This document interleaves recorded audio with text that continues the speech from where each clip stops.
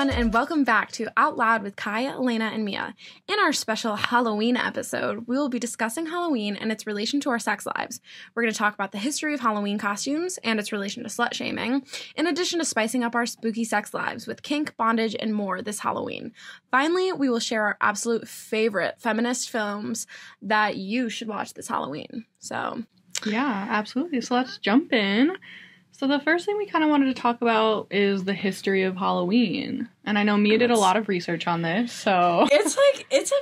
Halloween has so many origins in so many different parts of the world, and a lot of it's like a very dark history, obviously associated with spirits and all of this stuff. But let's talk more about the origin of the costume. Obviously, this has like pagan roots and like all of these different components, and like the history of Halloween is both beautiful and dark. But for this specific episode, I guess we'll just kind of jump right into like more the commercialization and like how it has shifted from like, I guess, being more of like a kid holiday to an adult holiday, for lack of a better term. Mm-hmm. But, yeah, it definitely, so upon doing a lot of research on this, the shift really happened in like the 60s or 70s, which isn't that long ago, interestingly enough, but I guess it kind of makes sense.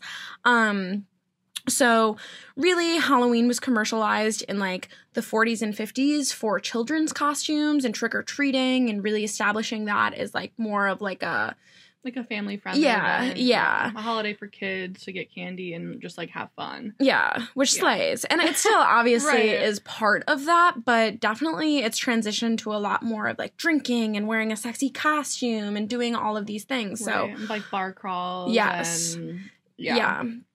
So, again, this really happened in the 70s, where costumes and kind of like these festivities expanded into the adult market, which makes sense when we're thinking about the waves of feminism, and this definitely paralleled with the waves going on at the time. So when I was looking this up, I saw that this sexy, quote-unquote, Halloween costume can be traced to Greenwich Village in the 1970s, which is where like they really became popular and more empowering. So Greenwich Village essentially hosted a family-friendly Halloween parade, but it was also the center of gay culture and the LGBT community during this time, and they really pushed the boundary of sexualized gender binary costumes and really like expanded this market into something that maybe society hadn't really seen before. This can also be related to Castro Street in San Francisco and West Hollywood, and there were a couple different bigger quote-unquote parties that like this was adapted in throughout the years, but it really saw like the expansion of just like sexiness and like being able to, and again, like with paralleling to the feminist waves, like taking back that power and control. Additionally, I guess it makes sense that they are so popular, especially like in the early 2000s. Like think about Mean Girls too, that came out and like that kind of like embraced the sexy quote unquote slutty outfit. But did you know that adults spend like $1.4 billion on Halloween costumes? Yeah, I honestly was a little bit shocked when I first read that, but then thinking about it, like I know how much I have put into Halloween costumes. For real. It's insane. Or just like group costumes, like especially as a college student, like you have different groups of friends and you all want to do something that's really cool and unique, and you plan it forever, and then you spend so much money trying to like make that happen, and kids go out for Halloween and they have like one costume, but adults a lot of times they go out the whole entire like Halloween weekend, or potentially 2 weekends before Halloween, depending on where it falls. So like a lot of times people wear outfits for every night they're going out. No, like I'm gonna be real, I have 3 Halloween costumes right now. Yeah. Because that's like also kind of the norm sometimes. It's like also with social media, it's like, oh, I need different posts, I need to look different and all these different things, or like maybe I'm seeing a different partner on each night and you want to look couple sexy. Costumes. Couple costumes, friend costumes. Like there's so many costume parties. Like even like I know like offices I've worked at, have Halloween parties, or you dress up at school, depending on what your profession is too. Like, like that you do different things for different spaces, and of course, like, you know, the different vibe, it means a different costume potentially. Valid, so I guess the 1.4 billion makes sense, but that's crazy, right? How much commercialization has just like they're expanded. Spending so much money, like it makes sense that there's like a Spirit Halloween in every department store. I love Spirit. Down. One other thing I found too was like Halloween and like the sexualization of these costumes also is based a little bit in like classism, because like back in the days, like probably like early 1900s, even after World War II, like when Halloween was more of like a children's holiday, as we previously established, adult costumes weren't like sexy. Like it was usually like matching the conservative atmosphere that was like in the day. Like women would like historically be just like a non-sexy maid or something like that, or like or like the men would be like just like sailors, or like it was very just like standardized to the time period. So it makes sense that like with the cultural shift there's been like a big change in like these costumes. But I found something interesting in like the maid costume and like also how it relates to like classism. But like the sexy maid costume originated during the time that like maids and servants and butlers and things were like very prominent. But maids themselves were a lot of times expected to perform like sexual duties on Halloween. And like this kind of maid, or like it definitely impacted the way that like, because sexy maid costumes are very popular and very like quote unquote iconic. Like they're popular even today. Today, and like without Halloween. Like I know in like a different sorts of like role play. Yeah, like, lingerie, it's a really popular. It's a popular one. So I think it's interesting that this also has some like roots in Halloween and like what that looked like. And just like how we shift culturally as society, and like how, I mean, like everyone knows, like our culture is always changing and like pulling from what we've done in the past. So it's kind of interesting that there are still a lot of things that we're seeing that has ties to different time periods. Yeah.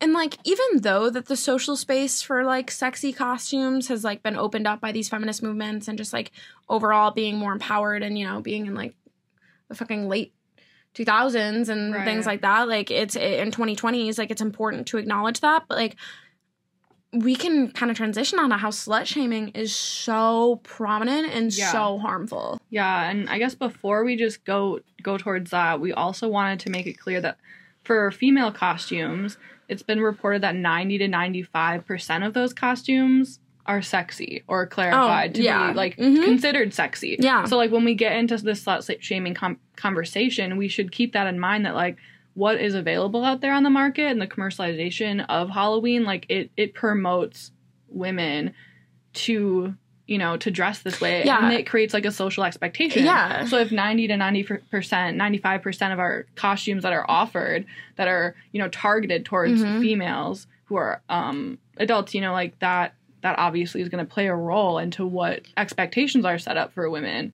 Absolutely. And like even for me, like every Halloween, like I love special effects. I always like win makeup contests and things like that. Like I love being like a scary bitch. Like I love that. However, as I've gotten older, like I'd say I started when I was like 16. I was like, okay, how do I incorporate being like scary and sexy at the same time, which was like kind of difficult for me because I wanted the focus to be my makeup and being a zombie and being something scary. But then I would like go to these parties and like I wouldn't feel the greatest because I'd feel like the girl from Mean Girls. Like I would feel like Katie, and like I would be like, damn, I need to like step up. So like even like this Halloween, for example, like I'm gonna be Freddy Krueger and I'm gonna be like spooky and everything, but did I also buy a mini skirt and like cropped the turtleneck sweater to like emphasize my breasts? Like yes, I did, because like I do feel like there is that expectation. Like yes, I do think it's like empowering and fun to be sexy as well, but like thinking about where this came from, like I was probably like 16 when I was like, I should probably start fitting in a little bit. Right. And like that, I mean, they're pushing that onto kind of everyone. And it's just really interesting how that plays a role into the way that we grow up, into the way that we kind of view ourselves.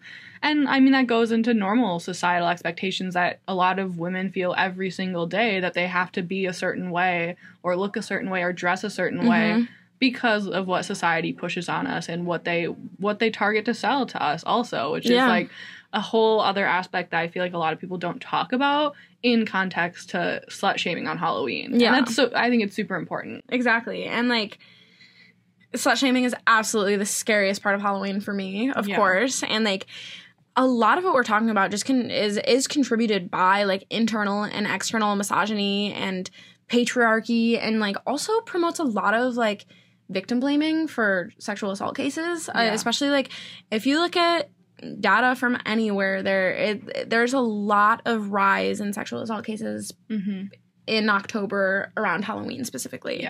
And there's a lot of factors, quote unquote, that like affect this, and like obviously drinking and like creepy people being out late at night and stalking and things like that. But a big part of this too is like how our relationship to like viewing women who are wearing sexy costumes are. And regardless of anything, like a costume, anything that we're wearing in general is no excuse for it doesn't any form of anything. It doesn't mean that anyone is consenting or asking for anything, which is like, it honestly is still kind of blows my mind that that's still happening, that people really truly still think that because a woman is dressing in like a quote unquote like sexy costume because they choose to and they're wanting to, regardless of anything else, like men just make assumptions a lot of times, and like people make assumptions and like about who they are, and you know, it's a shitty part of Halloween, and like and we go back to like 90 to 95% of costumes are considered sexy. Like that's a huge percent of women who are feeling like they have to dress up this way, but then on the other hand, they're just getting shit on for it. Exactly. Or potentially in dangerous situations because of people's assumptions that they're making. And what I think is also interesting, particularly around like the slut shaming of women's Halloween costume, is like it's not only historically limited to like cis-het men putting them down. Like a lot of time women also put down other women for what they're wearing, or being like, oh, did you see, like, she was wearing that, like, oh, she was so begging for it, or, like, she's desperate, or something like that. Like, is something that I've heard in college settings, and I'm like,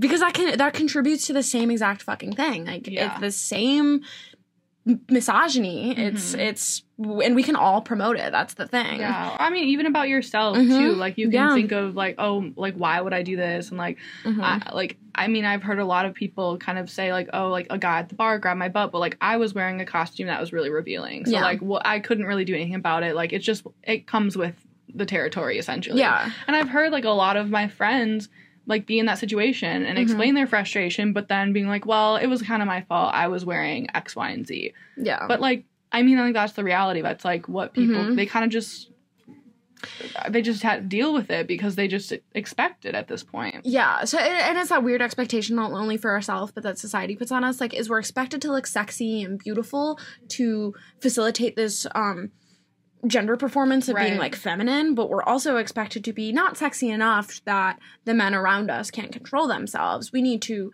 be sexy with dignity. Like, what the fuck does that mean? Like, it just like puts a lot of women in a hard position, obviously, and it just, it's obviously unfair, but like, I guess we wanted to kind of highlight today too how we can push back against this and these expectations that surround us, especially in a college setting, since this is like our main audience and we're all, you know, experiencing this in real time. And I think it's cool too that like just to acknowledge that, you know, nothing is to be gained by shaming women. Like, what are you gaining? Like, really, what are you gaining? And not only is it harmful for women, like any person that's being shamed, but also just like contributing to that stigma of sexual assault, and that whole narrative is like really harmful. But I think it's just like the moral of the story is like, let people be people. And like a lot of people dress up for this aspect of escapism, or like to feel empowered, or just because they fucking feel like it, and that's totally fine. Or expressing their sexuality or something, or expressing something that's really interesting to them through fashion. Or even just because they like want to feel sexy, which is like totally valid. Like, that if that's your goal, then like you should be able to do that, and you should be able to do that without any repercussions or without feeling shitty about yourself or without someone, like, doing something to you without your consent. The whole point of this episode really is, like, we can celebrate Halloween in a great, fun, safe way, and we could do that without being sexist. Like, yeah, we can also do it, you know, when we're being sexy, quote unquote, or wearing sexy costumes, but also, like, I think it's important to realize and to talk about too that, like, because of such a high percentage of costumes being targeted towards women just being sexy, like, inherently, like, we don't have to fit into that role either. Like, I feel like if you're someone who doesn't want to dress up in a sexy costume or something that's super revealing, but you feel pressured to because, like, everyone else your age is doing that and that's what you see, like, we don't have to play into that. Like, if you want to be something else, like, you 100% should be. So I think both sides, like, people should just be able to be whatever they want if they're celebrating Halloween and in whatever way they're celebrating and feel empowered in whatever they're dressing up as and having fun, because, like, that's the point of it. That's why we're all, you know, dressing up and spending so much money on costumes to have fun, to, like, hang out with our friends. And I think we should remember that that's, like, what it's about. Yeah.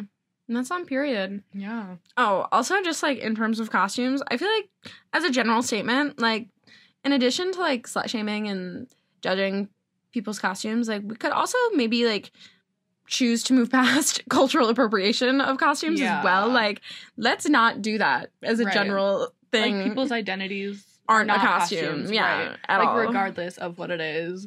It's honestly...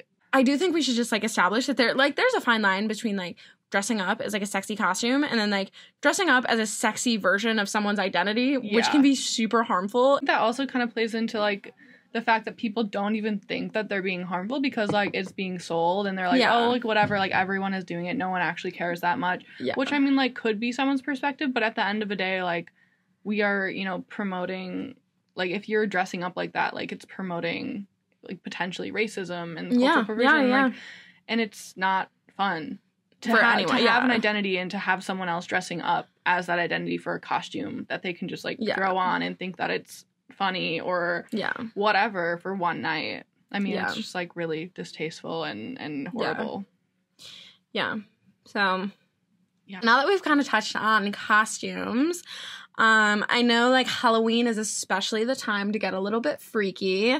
So we kind of want to talk about, like, ways that we can spice up our sex lives, potentially, like, within the theme of Halloween, if we want to do something, like, spooky, if we want to do something a little out of the quote-unquote normative script, which would be great. So, like, we could touch on a couple things. So how do you like to spice up your Halloween? I mean, I think there's a lot of different options out there. I think one of the first ones we kind of wanted to touch on is bondage, which can be really fun.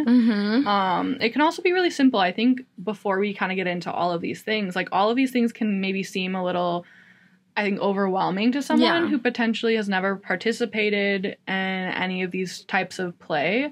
And it kind of seems just like, oh my gosh, like, I don't know how to get into this, or I feel weird getting into this, or if I have to get into this, or I want to get into this, like, it has to be like all the way at the top. Like, but I think it's important to remember that if you're just getting into this kind of play, like, you're a beginner and that's okay, and that we can take small steps to try to spice up our sex lives if that's what we're wanting. And to make smaller steps because, like, we don't want to really be completely out of our comfort zone and engaging in play that we're not, you know, okay with and happy about and uncomfortable with. So, like, there are small, tinier things that we can do to engage in these plays to kind of just get started, for sure. Absolutely. And if you've been listening to us for a while, you know, we always stress communication, and, like, especially for the things that we're touching on today when we're talking about bondage and kink and all of these different things. It's just important to keep that in mind at the core is communication and consent, our favorite C's. Right. So with bondage, like I said, like, this could be simple, elaborate, like, restraints can be really incorporated in, like, many, many different ways. And there's so many different kinds out there. Like, I think a lot of people start out with, you know, like, just handcuffs. Starting out, or, like, simple rope ties. I know there are so many different restraints out there that you can just purchase. A lot of them are pretty reasonably priced, too. If you're just wanting to kind of get started. I know for, like, ease, there's a lot of ones that, like, attach to beds. There's a lot of ones that, like, are, you know, you can put them under your bed, so it's kind of like a grab-and-go type system. Yeah. So there are so many different, like, routes to go when it comes to bondage, and you can, like, really just start off with, like, the simplest thing and kind of work your way up, but... Bondage is really, like, DIY friendly. Yes. Like, there's, like, a tape exists, too. Yes. Like, tape is, like, can be used a lot. Tape could also be used for, like, restricting, like... our vocal, like, abilities. Also, in regards to restraints, if, like, that's something that we're going for and we're kind of looking for, like, maybe a shift in power dynamic or something like that in the bedroom, could be really fun. Additionally, with all of these things, and I feel like we mentioned this sometimes when we talk about, like, pleasure, but, like, really utilizing, like, our senses and how some of these things can be used to, like, heighten our senses, or, like, restricting sight isn't necessarily, like, a part of, like, restraints, but, like, still a part of BDSM and kink, but, like, how we can use our senses to either, like, heighten them or restrict them to make a more pleasurable experience for us, especially, like, on Halloween. Could be fun, like, you know, maybe, like, a blindfold would be something new and different.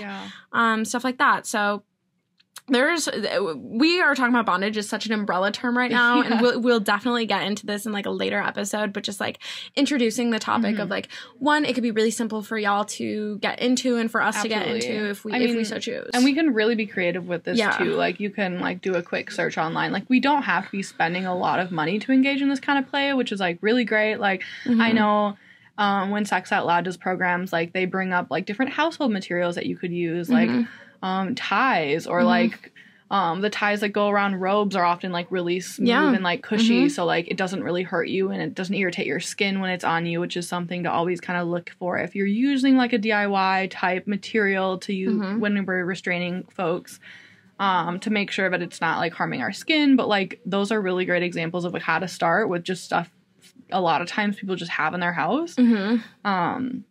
But yeah, I think that's a good intro, and I think the next one we kind of wanted to touch on is erotica. Erotica is so great, especially like if we're potentially spending Halloween by ourselves, even, and, like, obviously we can incorporate erotica, like, with partners or you know, like, that's also fine. But, like, when talking about erotica, like, there are so many really great Halloween romance, like, specifically, like, in the vampire category. Like, there's so much. Okay, and I'm not talking about Twilight, people. Like, I'm talking about, like, some, like, deep shit. Like, I guess there's Twilight out there for the girlies who like Twilight. I guess you can spend your Halloween reading Twilight. That's valid. But something I also wanted to bring up was audio porn. I think that could definitely be a different way, especially for, like, Halloween, because I feel like it's kind of like this sensual, someone's, like, in your ear, potentially you have those AirPods, like, noise canceling. Yes. You're very immersed in the situation. And I bring this up for Halloween because usually, like, with audio porn, we're not relying on, like, our visuals all the time. So I think that can be really fun. And, like, especially if we, like, light some candles, we're in the dark and we're listening to some audio porn, like, excellent experience. 11 out of 10, recommend. I mean, I think it's also, like, it's not new, like, it's not something that just popped up, but I also know that it's kind of, like, more normalized a little bit recently with, like, different people who are out there creating audio porn, and different, like, sites that are creating audio porn, but it's just, like, a new way to engage in porn and erotica that's, like, I think fresh for a lot of people. Like, we all know about, like, you know, porn, obviously, and, like, Pornhub's, like, a really huge one out there that, like, a lot of people, you know, engage in, and masturbation with reference to Pornhub, and we've kind of talked about the negative aspects of porn on the podcast before, but, like, moving past that, like, a lot of people aren't familiar with audio porn or have never experienced it, have never heard of it, don't even know that it's an option. I've heard, like, a lot of people have, like, literally never heard of it when I'm, like, talking to them about, you know, different resources or ways that they can incorporate different types of erotica into their sex lives. And I think it's just, like, fun and cool. Like, even if it's not something that you're into, like, it's something to try. Like, Yeah. it's just, like, super different. It's a really weird experience. Yeah. Like, when you try something new for the first time, like, it's just so, like, it's different compared to other erotica. So, like, if you haven't found something that's for you, maybe try audio porn. Maybe that's valid. for you. And we can, if folks are interested, we could definitely, like, have an episode where we, like, give our recommendations and stuff like that on, like, our favorite resources. But realistically, Halloween-related and or specific, like, erotica is really easy to find via Google. So, like, even, like, audio porn is, like, really pretty easy to find. And there are so many romance books out there, like, touching back on the book aspect. Like, that's kind of, like, what people think of when they think about erotica, I think. So there are, of course... Wattpad exists. Like, we were all, like, Wattpad teens. Smut. We grew up in that We era. really did. Wattpad teens make sex podcasts. Okay, so then we also, another really fun way to spice up our sex lives on Halloween, potentially with partner or partners, is roleplay. Yeah. Roleplay can be super fun on Halloween because costumes, hello. Yeah, like, you already have 3 of them. Yes! Like, so they're just there waiting for you. But I think, again, like, costumes in general, especially during Halloween, like, I think are already there. We already have access to them a lot of times, and it's such an easy way to incorporate different costumes into sex play. Like, I mean, of course, lingerie also can really heighten everything in that moment too, like dressing up a little sexier for our partners, or even just for ourselves for masturbation too. Like, I think when we think about role play or costumes or anything like lingerie in relation to sex, we're always thinking about it with partnered play, which is, like, 100% valid, obviously. Like, that's the main component, but also just for yourself, like, it can be sexy to dress up when you're engaging in, like, solo play, to be just, like, you know, really empowering, get you in the mood. But going back to partnered play, like, it's an easy way to switch things up and to, you know, start easy too. Like, I know we talked about maid costumes, like, that's a pretty popular one, like, schoolgirl outfits, like, those are probably, like, popular, like, power dynamic outfits are, like, very big, especially, like, on Halloween. 100%. So, like, those are some pretty common ones, and you can get them relatively cheap, too. And it's just, like, a really easy way to introduce role play, because, of course, just like every other type of play, like, it can get really extensive, and, like, you can be really into it with characters and settings and expectations and different scripts, but, like, just dressing up like something can be, like, a really easy way to get into that if you've never tried it with your partner or partners.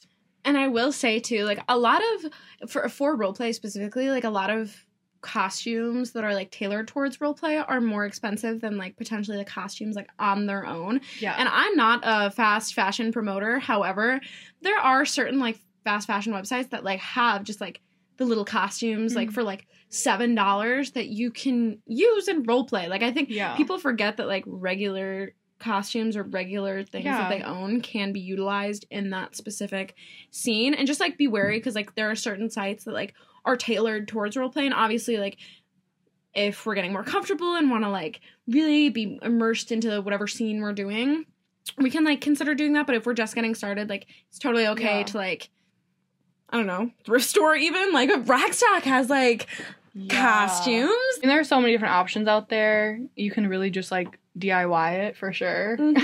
We love that. We love DIY. And then this one is, like, one of my favorites, specifically for Halloween, because I like, never do it unless it's October. I don't know why, but it's just, it is. It is what it is. But food play. Food play can be so sexy, specifically if we're using, like around the Halloween season, like, sweets and treats, you know? Like, all of that's happening. So, like, a little melted chocolate moment is never frowned upon for me. Okay, that's fair. And I know a lot of folks, so food play can be really also easy to engage in, especially if we're interested in spicing things up on a budget.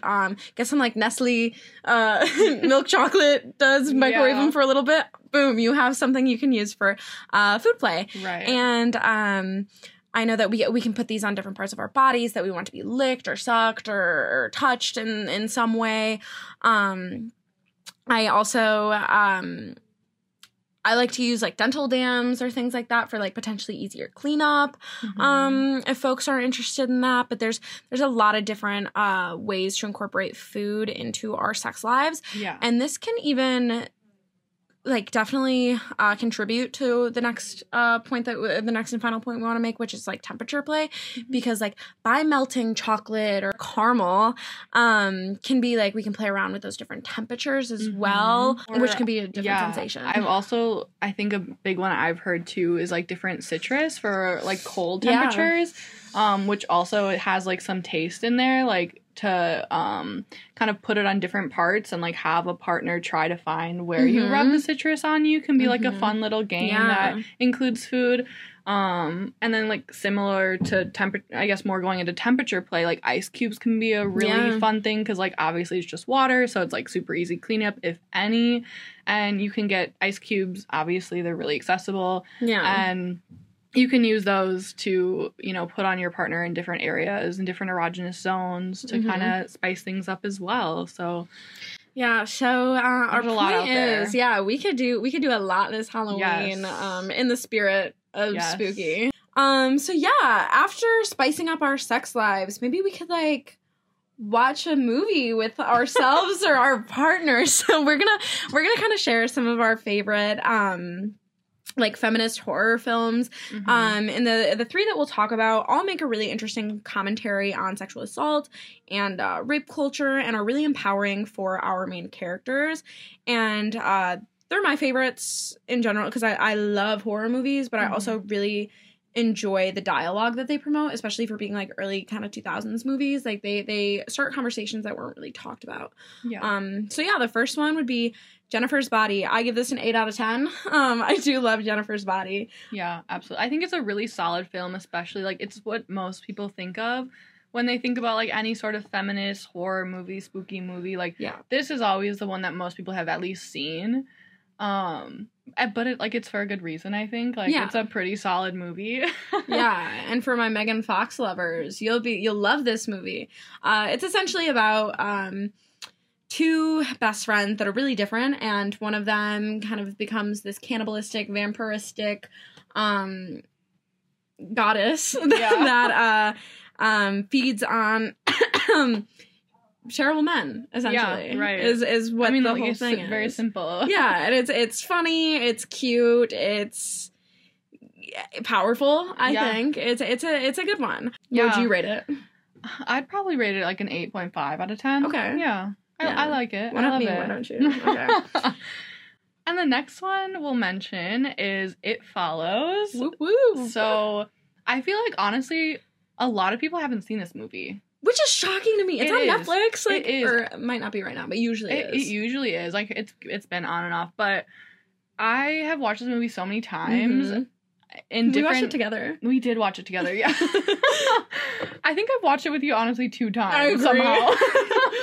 But, like, it's a really interesting movie. So, without, like, spoiling too much, it's about, I guess, some sort of entity that essentially haunts folks who have sex with a person, potentially, who was haunted by that said entity. Yeah, so it's like a little STI demon. Right. So it moves like an STI. So when one person is being haunted, they have to engage in sexual intercourse with another person to pass it along, essentially. And it haunts them, and I mean, that's pretty much it. It's very simple, but it's also like it's a really interesting movie. It's very like a psychological thriller also. Like, and it promotes really interesting questions about like consent as well, because like the whole thing is like the do you tell the other person that you have a demon? Like, is like the whole kind of thing, which is just interesting to see in a like, horror context. Right, and like relate back to STIs, of course. Like it mirrors that in a similar way, but I mean, it was just a really unique movie. Yeah. And I know too, something strange about the movie that I didn't notice at first when I first watched it is the level of differences in terms of time and date in the movie. So like it's kind of very unclear where it takes place, which also adds to the spookiness. Like the cell phones that are used are like, they seem so weird. Old. They seem really, really old. But then there's like other elements that like make it seem like it's in a super like modern time. Based on simply just like electronic devices. And it's just like the clothing items and like different aspects of the way they shot the film and what they included to be in the film like also kind of add to the eeriness, because you're just like not really sure where it's taking place and like the time, and like it's like a spooky movie. It's really fun. It's a really different movie. Like I've honestly never seen anything like it. I agree. And I think that's one of like of the three that we talk about, like the scariest one, just like that one kind of irks me sometimes. It's spooky. I'd rate that one a 9 out of 10. I agree. Yeah, it was a good one. And the final movie we're going to talk about, which is very known for being iconic in kind of like a silly way, but like is so good in terms of like the statement that it makes. So we're going to be talking about Teeth. Teeth is phenomenal, and not necessarily cinematically, but in terms of like the content. Another very unique movie that I don't think could be replicated. So for those who are unfamiliar, a lot of people either have seen clips of Teeth or like, and I will say that this is like a very graphic movie. It's extremely graphic. But Teeth essentially follows this girl who is sexually assaulted, and following that, her vagina just becomes like this powerful tool, I will say, that has teeth that she can use to harm terrible men, essentially. So another great movie, super interesting. A lot of people get the giggles from it because it's just a little like ridiculous for sure. But I really like this movie because of the way that it addresses sexual assault, and the ending is very climactic and very impressive. It's a really great film for me. Yeah, I agree. I haven't seen it in a while, and I honestly, after this episode, like I might do a quick rewatch. No, for sure. That one's like a 10 out of 10 for me, simply because I love Teeth. I love Teeth. Valid. Fair. Okay. So yeah, like if you're interested in spooky movies and you haven't seen these, or maybe if you have, like maybe go give them a quick watch. I think that it'd be a great addition to the spooky time.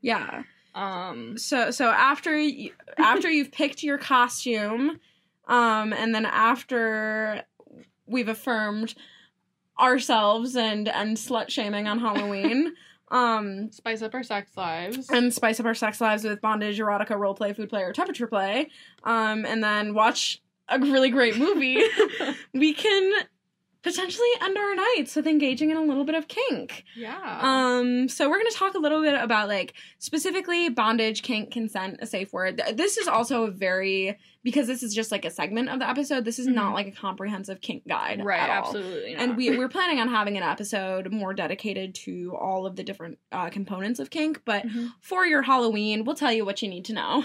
Absolutely. So, again, you know us, like, consent is key. Consent is the first thing we need to do, along with communication. So a really, really important aspect of kink is a safe word. I feel like a lot of people have heard of safe words before, but we kind of wanted to talk about what is a safe word that is a good one and what's kind of a not so good one. So for anyone who doesn't know, a safe word is a previously established word that indicates the scene or the activity must immediately stop. And this can be in any sexual situation. It doesn't necessarily have to be kink. Like, we can, of course, have safe words for any play that we're engaging in. I think it's a really important thing to talk about with our sexual partners. But I think when we think of good ones and bad ones, like, a bad one might be the name that you always call them, or maybe something like chair, something in the room. Right, something in the room, something that would maybe be a little confusing, that if you did say it out loud, it wouldn't be like a clear cut, like, stop, the situation is over, I'm not having a good time, or I'm not feeling safe in the situation. Like, we're not wanting to do something like that. We're also not going to want to do something, like, completely crazy and off the wall that we'll forget. because potentially when we're in a situation where we're like not having a good time, we're not feeling safe in that situation, we're wanting that situation to stop, like we might have, just like with the adrenaline in our body, maybe we're feeling unsafe, we might not be able to remember that word. Yeah. So then it's like, how do I communicate that with my partner? Because like, oh fuck, like I forgot my safe word. Yeah. And like that's obviously a horrible situation to be in. So we're wanting to use one that's not going to just be a common word that you could accidentally say or say in a sexual context, but also not one that is too good that you're going to forget or like too crazy that you're just not going to remember it. So some people like to say like pineapple, like it's going to be pretty rare, but there's just like a pineapple in the room unless that's your unless that's your thing. Perhaps that's a good one. I know some people, which is like, this one's kind of debatable, but like your partner's full name or your own full name, because I feel like a lot of times like, oh, your own full name's right. Good. So like, yeah. I would never say like my full, like my name, my middle name, my last name, like in that sort of context, like you would never say that, especially for folks who have like nicknames or like only call their partner like babe or themselves, like in a certain way. Like I've heard people like using that because you can't forget your name and like not just like your first name, but like literally your entire name. Yeah, no, that's a good one. I've heard a lot of different things, but like, I don't know, pineapples, bikini, which is like really weird. I'm like on this beach theme, I guess. Like different sorts of like fruits and vegetables. Yeah. Valid. Yeah, I mean, maybe unless you're like a farmer, I don't know, maybe you talk about that on a daily basis, but like just like funky words. Honestly, anything. Honestly, funky could be a good one. Yeah. But there are lots out there depending on who you are and your relationship with that person. Like, but at the end of the day, like developing a safe word that's going to be good for you and your partner, something that you can remember, is key. Mm-hmm. And I also think that like in terms of like safe words, some folks may not want to stop like immediately or like so a lot of people like to incorporate like check-in systems. So like at Sex Out Loud, we love to use like a stoplight system, which could be pretty indicative of how we're feeling at the moment. So like a green light is like, yes, love this, keep going. Yellow light is like, okay, maybe we should slow down or take a break or something. And red is stop immediately. But again, like these things change with everyone. So a lot of these things should be like previously established. Again, part of communication and consent. I know like caution, slow down, or like I'm almost at my breaking point. And like we can incorporate these into like in a way in which that like doesn't necessarily disrupt quote unquote like the whole scene, but can like be a moment for us to check in with ourselves and our partner. So we like to acknowledge that safe words and safe signals can be also important, especially if we're like using like gags or our vocal ability is like restricted because of something that we're doing in regards to kink or just in general. So we want to make sure that we're also potentially have like a safe signal. That's something that's really easily identifiable. Like an arm squeeze or like if we're fully restricted, like a certain blinking pattern. Like there's a lot of different things, but just making sure that we're on the same page is probably the most important thing. Yeah. But yeah, I think we've thrown around this word a lot about kink and what that includes, but like I'm not sure a lot of people know what kink really is. Right. So what is kink? So I think it of course depends on who you ask, but like in general, it's going to be a set of practices that are incorporated into any sort of sexual play or intimacy that are considered to be outside of a conventional sexual script. So we've talked about sexual scripts before, I think a couple episodes ago, but essentially a sexual script is just like what society kind of deems as like normative, the order of sex and like what kind of is involved in that and how it goes, the order of like operation. I don't know. But kink is something that's outside of a sexual script. That's the norm, and it can be really anything. Like it really varies. So I guess they're, again, unique to the individual. Everyone doesn't have the same kinks. People are not into kinks at all. Some people are super into kinks.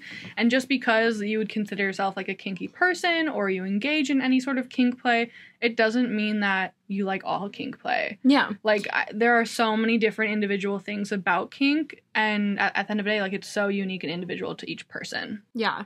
And I feel like we should distinguish between, like, fetish and kink as well, because sometimes I hear these words interchangeably, and, like, they aren't interchangeable. Right. So, like, let's talk a little bit about the difference between a fetish and kink. And, like, I think one has more of, like, a quote-unquote negative connotation than the other, but, like, neither should. They're just, like, different variations of, like, kink. So a fetish is under the umbrella of kink, but just more particular. So a fetish can be considered, like, a fixation on a particular item needed or, like, encouraged for sexual arousal. So, like, this could be, like, a body part. So I know, like, we hear a lot of, like, foot fetish and things like that, and, like, that's common. But, like, it could be really anything. Like, there's hands, like, a certain size of a body part, like, small hands or something like that. Or it could also be an object, like panties. Like, there's stories about gnomes. Like, all of these things are, like, valid. Yeah, like, literally like, anything. Even, like, material. Like, you see a lot of leather material, and, like, a lot of people have kinks for that and stuff, because it can be and I think pleasing. Yeah, like, the difference with fetish, like, it of course it can be so many different things because everyone, again, is individual. But essentially it's like a fixation and a need for that to get sexual release. Yeah.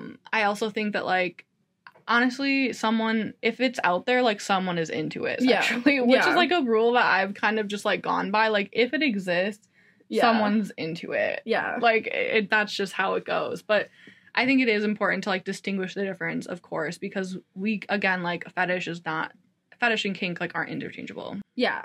And, like, BDSM is also used kind of interchangeably with kink as well, which, like, makes sense. But, like, let's maybe define BDSM, because I know a lot of people use it, especially, like, post 50 Shades of Grey. Everyone, like, thinks about BDSM as, like, probably, like, tying, choking, and, like, power dynamic. But, like, let's talk about, like, what it really means. Right. So BDSM, it does stand for something. It's an acronym. So B is for bondage, which we've kind of already talked about. So it's the use of restraints. D for discipline, so punishment or threat of punishment. There are actually 2 D's and 2 S's. So the second one would be dominant, so exerting some sort of power or control, commanding in a sexual experience. S for submission, so receiving and complying to commands, or feeling under power or under control.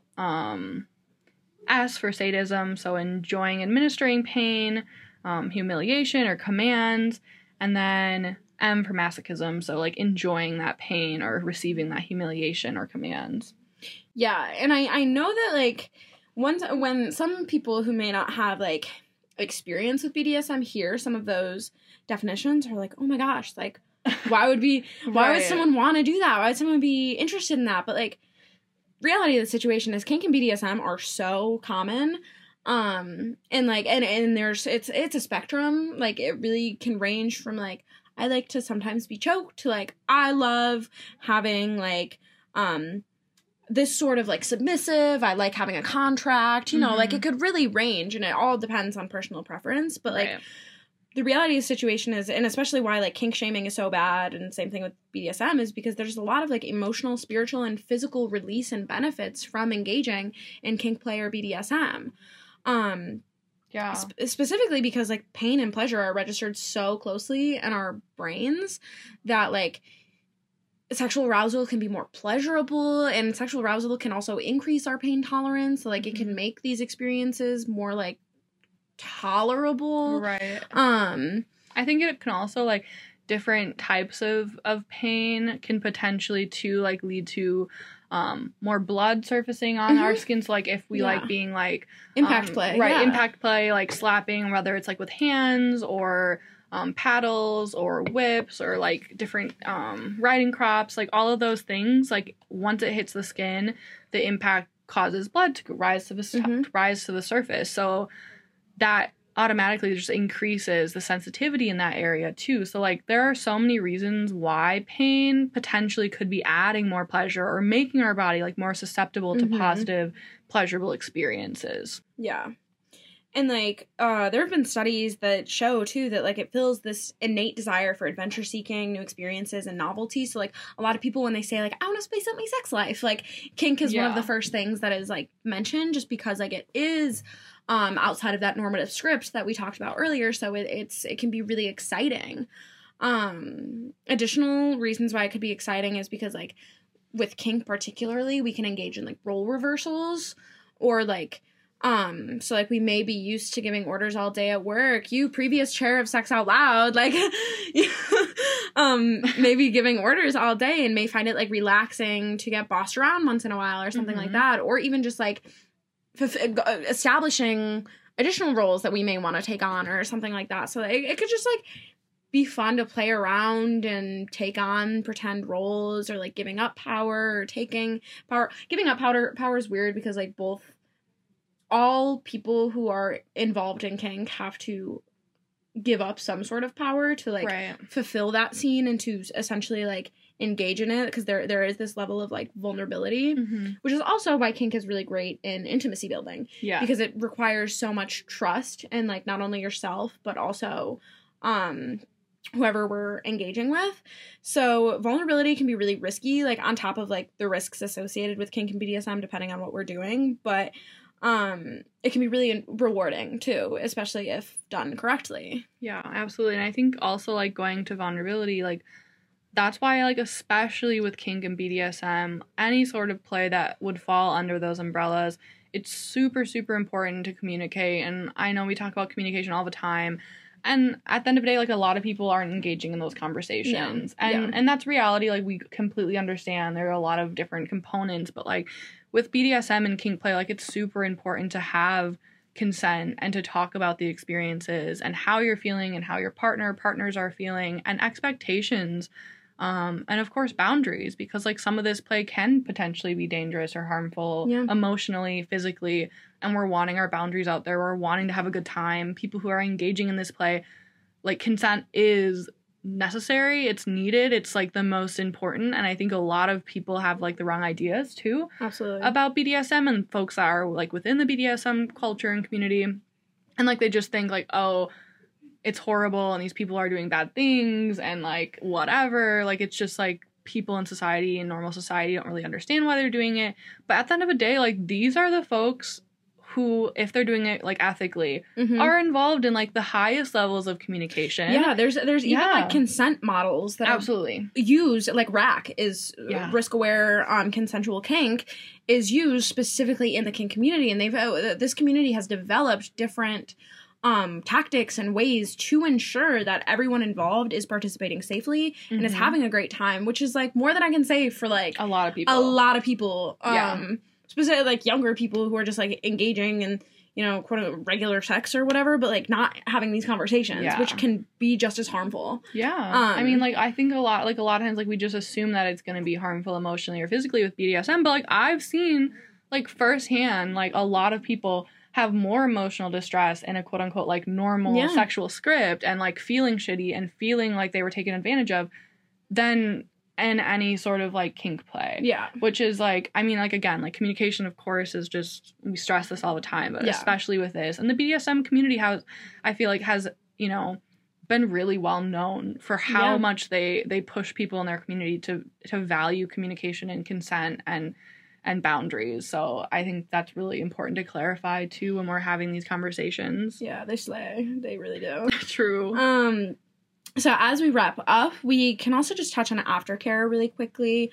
Aftercare is, like, any form of physical or emotional care that any partner may receive or need following, especially, like, in regards to, like, general sex or sexual experiences, or even, like, any form of intimacy, but is especially important in kink, especially because kink does come with, like, certain risks. So, like, aftercare can be anywhere from, like, physical needs, so, like, an ice pack or, like, blankets or favorite foods or something like that that can be used, especially after being potentially, like, flogged all night or something like that, you know? Like, being able to tend to our needs, because it again is a very, like, physically and emotionally intense process, which can be super great, but also we need to take care of ourselves afterwards.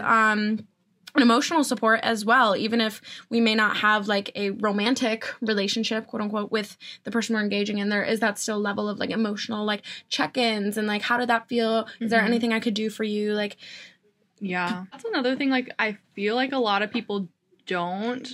First of all, they like people who are like, you know, quote unquote, like doing like a normal sexual script don't really think about aftercare, which can be, of course, beneficial for any sexual play, like you mentioned.